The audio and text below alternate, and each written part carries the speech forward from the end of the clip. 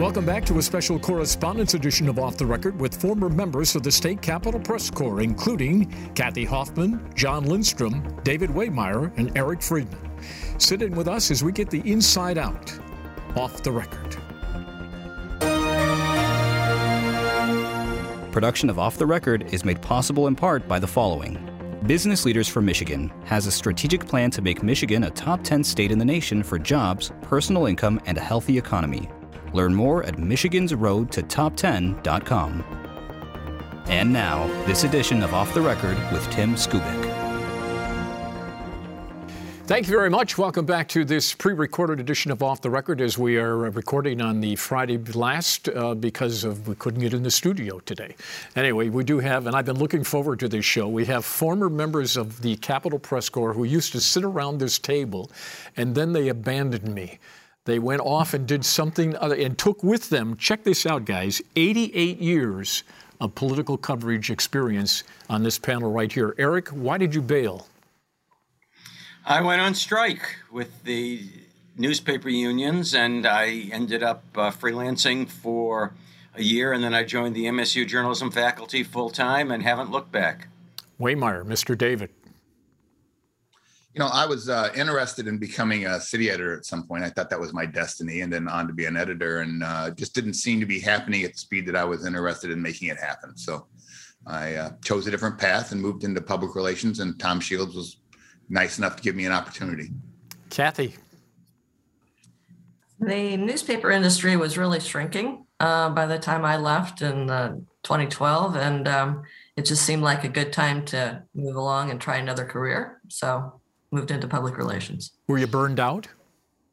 No, I wasn't burned out. But you know, the staffs had shrunk and there were fewer people to help, and it was just kind of an overwhelming amount of things to cover in my estimate. So I figured it was time to move on.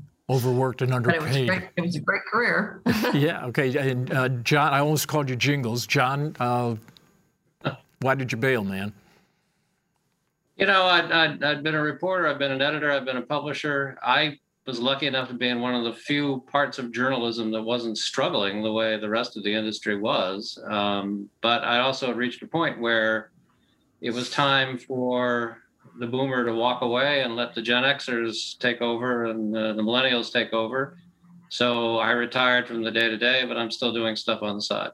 Well, did any of you think I am walking away from a job where I have experience, and in journalism, experience, David, does count for something, doesn't it?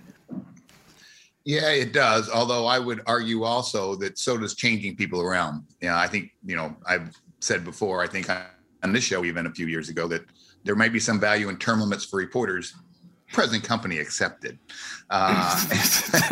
Thank you. Just because it is so hard to stay fresh on a certain beat. But yeah, experience is really important. And quite frankly, as we look around at the local papers and even the statewide papers, you know, that experience is lacking in a lot of areas, both in terms of reporting and more importantly, I think in terms of editors that can help young reporters and even more experienced reporters learn their way around town, learn what's a good story, what's not a story, how to improve a story, that type of thing. That's just gone. Eric, what about the experience thing? Well, I don't want to say it's overrated, but it is nice sometimes to have fresh eyes come in. If you're the editor, you're working with a fresh talent, there's a lot to teach, everything from style to professionalism. At the same time, they're not jaded by, oh, I know this guy's been lying in the Senate for decades, and I know this guy's been lying in the department, and this commissioner you can't trust, and this mayor. That cynicism, I don't think the new reporters come in with. They may develop it because cynicism and skepticism are important tools or weapons for journalists. So that's why newspapers and other news organizations change people on beats, even when they're not bringing new people in. Kathy, do you agree with these guys? Well, I think, you know, experience does help because you can put things in context more. And I think being able to put things in context is very important. It's something that we kind of are losing today with, you know, everybody just tweeting things out on social media, where you see one thing, you don't see the total context. But I would have to say I learn a lot from our younger staff members. I did when I was a journalist. I certainly do as a PR practitioner. The ways we're communicating are changing all the time. And I think, newer, younger people are quick to adapt and quick to teach those of us who are a little slower. And I think that's a good thing. Do politicians take advantage of reporters who are inexperienced? Oh, I think they try to, but I don't think we have a very inexperienced Capitol Press Corps right now, though. I think we've got some really talented people that have been there for a while and have, do know what's going on and who can't be trusted. And one thing that I always loved about the Capitol Press Corps is you could learn by going to the news conferences from the other reporters around you. So you listen to the questions they asked and you listen to what they drilled down on. And, I think that still goes on right now. John, I remember former Representative Lynn Johndal once said to me one day, Skubick, he says, this is really great. I've got all these new reporters who are coming in and asking me what questions they want me to answer. That is a politician's dream come true, is it not, sir? In many respects, yeah. And it is difficult. We do have very good reporters working in the press corps, but the press corps nationally overall is trending younger and younger, and there's the only thing wrong with that is there's a lot of stuff to learn. And as good as experience is, everyone else has also pointed out, you've got to have the ability to pick up and learn and add to what you're knowing. That's one of the disadvantages of journalism in one respect, is you kind of have to be a 5-minute expert. If somebody contacts you on something, you got to find out about it as fast as you can. And in other words, you need to learn enough to be dangerous. And Lynn was absolutely right. And it is one thing that I've always told reporters: if you're going to get involved in a beat on anything, it doesn't matter what it is, business, science, sports, you got to spend a minimum of a couple of years following it, working at it, learning about it. I mean, talking to people, reading all that you can, and that's true in covering the legislature and state government as well. David, what's different? I don't think. Tim, I don't think the issue is really experience, especially with our current press corps. We have some really good people that do a really good job. I think the issue is more their numbers, which are down dramatically, the size of the news hole that they have to write to, so their stories are prescribed dramatically, and the editors that have moved on because there's just really been a trend. If you're 55 and in the newspaper business these days, or almost any part of journalism, you're a dinosaur, and they try to broom you out to save money. It's pretty clear that we have some really talented reporters, but they just don't have a way to get a lot of things that they're doing out, and they pick and choose their stories. We see more people doing long form stories. The day-to-day stuff isn't covered. And quite frankly, part of that is in a capitalistic system, you search for eyeballs, and the research is very clear. State news isn't very well appreciated unless it's involves scandal or something that is really, kind of eyeball catching. And that's really unfortunate. And I think it's even worse, quite frankly, at the local newspaper level. That's where I think the rubber is really, really hitting the road in terms of problems with folks not really getting the information they need to be able to make good decisions in a democracy. Eric, all of us sitting around this table virtually remember when at one time the Detroit News Bureau was it 13 people? What was the number? We had 13 people, including a full-time columnist, George Weeks, a full-time photographer. We had a librarian in the Bureau, and we were sometimes tripping over each other because the beats were so narrowly defined. You guys also had a bartender, didn't you? That was the librarian. Oh, that was the librarian. It was bartender / librarian. I got it. Okay. So what that does is it gives you, when there's a disaster, you remember there was a plane that crashed on Middle Belt, and everybody could go and do different angles on it. Or if there's a complicated issue like we're seeing with voting rights over time, there's an institutional memory. You don't have in a newsroom with one or two people who are, even if they've been there for a long time. And then we were able to do things that the smaller bureaus couldn't do. We could look at the agencies. We could have somebody in the House and somebody in the Senate and somebody following the governor and somebody covering ag and ag business, somebody covering social services, the attorney general, the prison system. So we were competing for that news hole that Dave was referring to, but the news hole was bigger. And we had a prestige to the Bureau. It was a destination for aspiring reporters. They may not have wanted to spend their entire career in this isolated outpost, but we saw that. But we see the same thing.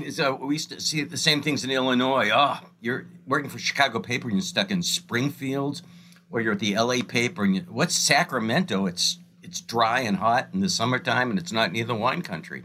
So having that large force, AP used to have 4 people, including a full-time photographer. The Free Press had 3, 4, 5. We had significant collective, individual and collective across agency coverage there, and we could chase each other, but we could also do things that the others couldn't do because we had enough personnel to do it. So, Kathy, you go ahead. When I was at the Booth Bureau, we had 7 people, and we were responsible for covering things that happened in the state, but also the papers. That was a group of 8 newspapers all around the state. If they had a particular legislator they wanted us to follow that day or do a story on, we could go out and do that and serve the needs of those newspapers in a very specific way, and not the needs of the newspapers, the needs of those readers.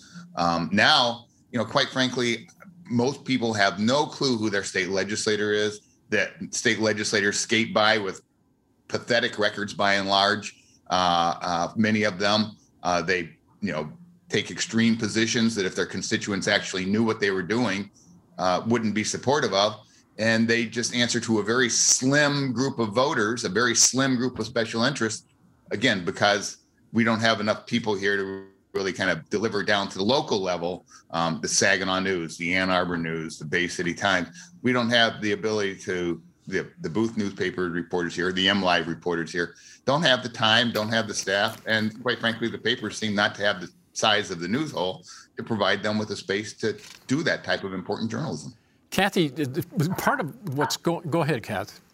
I'm just going to argue, no matter if I was at the Lansing State Journal or the Detroit News or running the AP Bureau, where I had, I covered the governor. I had a full-time person in the House, full-time person in the Senate, another person who was doing other stuff around the Capitol. People didn't know who their state legislators were then either. I mean, it's good. I think I agree. There's less coverage. I think the reason that people are feeling like they can take more extreme positions is not because there's less news coverage. It's because this is where politics are these days. And if you're more extreme, you actually get more coverage, not less. So I don't think that I'm just going to disagree with Dave, even though we work together. Well, you did up until now. Well, yeah, that's true. A little early retirement, maybe. But I don't think people pay attention to things unless you can tell them why it affects them. I mean, I think, if you're going to pick up a newspaper and see that, this is the reason I have $600 more in my checking account today is the federal government is giving me money for my kids. Okay, that affects me directly. Most people aren't paying attention to anything that state government is doing otherwise, or even the federal government. It just, they're back to being busy. And I think that that's the way it's always been. And I don't know that it's going to change. I do agree the news hole is smaller, but I also agree that people have less attention span and they're also getting their news in other non-traditional ways. So, the market has created this problem for a reason. Well, Kathy brings up a very good point. Journalism has a lot of crises right now, but probably the biggest crisis overall is that the public doesn't feel they need journalism, and that is quite realistically a very frightening situation. There is ample research to show the very practical effect of not having journalism. Dave talked about the struggle with local journalism. There's been a study published some years ago that showed that if a local newspaper died, the people in the community where the local newspaper was, their taxes go up. And it's a direct one-to-one situation. Why do the taxes go up? Because nobody's following city government. Because no one's following city government becomes less efficient. Well, somebody's following city government, and those are the bond rating houses. And when the city government goes to borrow money, because every city government does, the bond rating agencies give them a poor rating. And that means that their interest rates are higher, and that goes directly to the taxpayers. They pay more. So that's just on one basis of one-to-one. But there are so many other studies that look at the effect that the loss of journalism is having on our overall civic culture. We are less tolerant of each other. We are unable to have a conversation where we don't come to blows, in part. We're not exposed in a calm fashion to other points of view. We're not allowed to see the facts going into various things. Now, historically, politics was once our major entertainment. You know, you go back 200 years, we didn't have a theater, we didn't really have literature. So what did you do for fun? You went to the Lincoln Douglas debate. You couldn't get the 4 or 5 people sitting around this table. Well, you could get the 4 or 5 people sitting around this table, theoretically sitting around the table, to go to the Lincoln Douglas debate, but you couldn't get anybody else go to now. So we have to find a way as an industry for our own survival and for the survival, I think, of the country to get people interested in what journalism can and should do. One of the things somebody told me, and I won't name the news outlet, but there's a board that all the reporters look up at, and all the columns and articles are there, and there are numbers behind. David, you know where I'm going with this? Explain to me. The Lansing State Journal. We've been in the Lansing State Journal newsroom. They track eyeballs. They track what people want. This is capitalism and newspapering and journalism. So does the Detroit News and the Detroit Free Press and every one of the. I'm just saying, so does Detroit News and the Detroit Free Press and every one of the 8 MLive papers. In fact, MLive went to it first. So I agree. They are looking at eyeballs, but it's industry-wide. But why are they doing this? Wait a minute. Why are we seeing how many hits a story is getting? Why are we doing this? Because it's about advertising. And that's why you see a model like Bridge, Michigan, kind of changing the discussion. I mean, they are getting support from individual subscribers, not advertisers. Their subscribers are people who are interested in it's voluntary donations. Those are people that are interested in the kind of news that's being out there, and they help subsidize that for others who are not putting any money in. So, Eric, are you? Model. Go ahead. Yeah, advertising revenue is down dramatically. In fact, last year, for the first time, circulation revenue outpaced advertising revenue for newspapers. And so when you see what everyone's talking about, they're going for eyeballs. They're trying to find the stories which will bring readers and therefore bring revenue to that publication, and in many respects also to the broadcast network. And every one of us can tell you what those stories are going to be that people are going to look at. They're about sex and death. You know, you want to talk about water rates? No, they're not going to read that crap. You know, come on. They want to read about. I mean, the perfect example with the State Journal was when the Larry Nassar crisis had hit. The hits on those things. People talk about going into the newsroom and just saying the hits on the Larry Nassar story is off the roof, where nobody was looking at anything else. It's also a matter of resources, because there are far fewer reporters in newsrooms these days. And if you are a news editor, whether you're at a broadcast outlet or whether you're at a newspaper, you have to decide the stories that are going to be of most interest to your readers at any given day. And so, Larry Nassar was of interest, not just here, but nationally. And I think that, you only have so many reporters. Lansing State Journal is down to hardly anybody. And same thing is happening, has happened with the Detroit News and the Free Press. I regularly try to get a hold of somebody at the Saginaw News or the Bay City Times, and I don't even know how to reach somebody there. And I know that there's probably not very many reporters anyway. So it just, it comes down to a scarcity argument. And there's always been more stories than there's been reporters, but it's you really do have to figure out what you're going to put your resources into. And if it's some sort of, City Hall story on some arcane topic that, your readers aren't going to care about, well, you as a news editor really aren't going to be doing that. So the challenge to us in PR these days is finding the stories that reporters still can actually get their editors to agree to say, yeah, that's important enough. Let's go do that one. Eric, let's just play this out here for a second and not get too lordy over this thing. But if we play this out, we're going to have people that are going to follow politics and they are concerned about what's happening in the legislature and in the Congress. And then you have people, as you have suggested here rather insightfully, just don't give a hoot. Are we headed for kind of an intellectual, political segregation of what we are? We're already a divided country. Now we could be divided along knowledge lines. Well, I think that's always been the case because we had fewer resources for the readers. So you grew up in Detroit area, you had a choice of 2 daily papers, or you lit Oakland Press or the Macomb Daily. You didn't have all these other sources of political and non-political news that flood us. They literally flood my inbox with the advisories, the alerts. I get them from national news, I get international, and I get a variety from the state. So you no longer have to thumb through the whole paper. You're interested only in sports, but you have a physical paper you're looking through to get to the sports section. Oh, well, there's a story about potholes on the freeway, or there's a story about COVID. And you might glance at it, you might actually read it.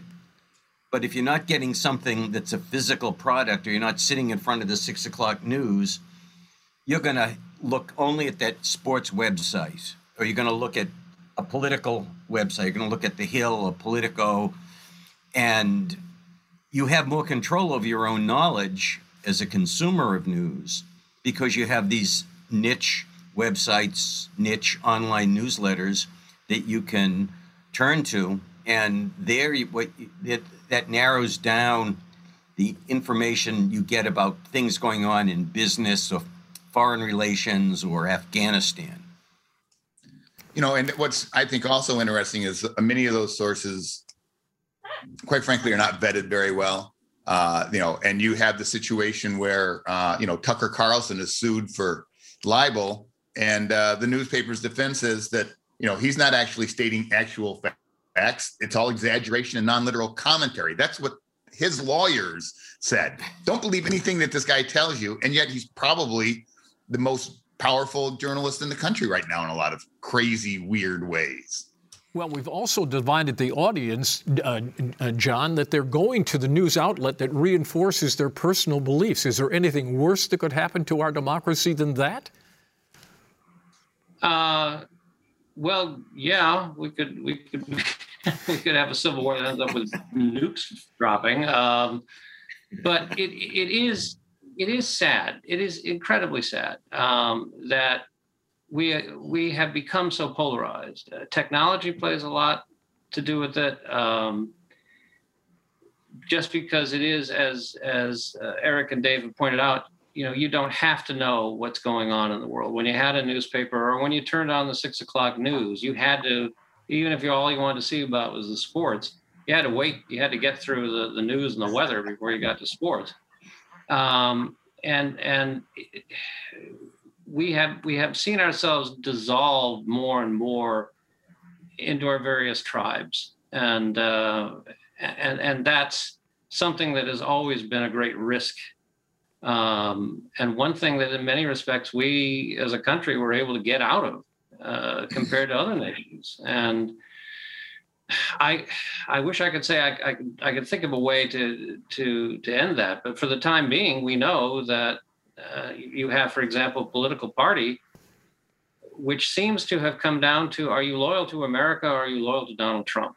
And that's the decision that they're trying to make. And you would hope that they're loyal to America, but an awful lot of people seem to have said no.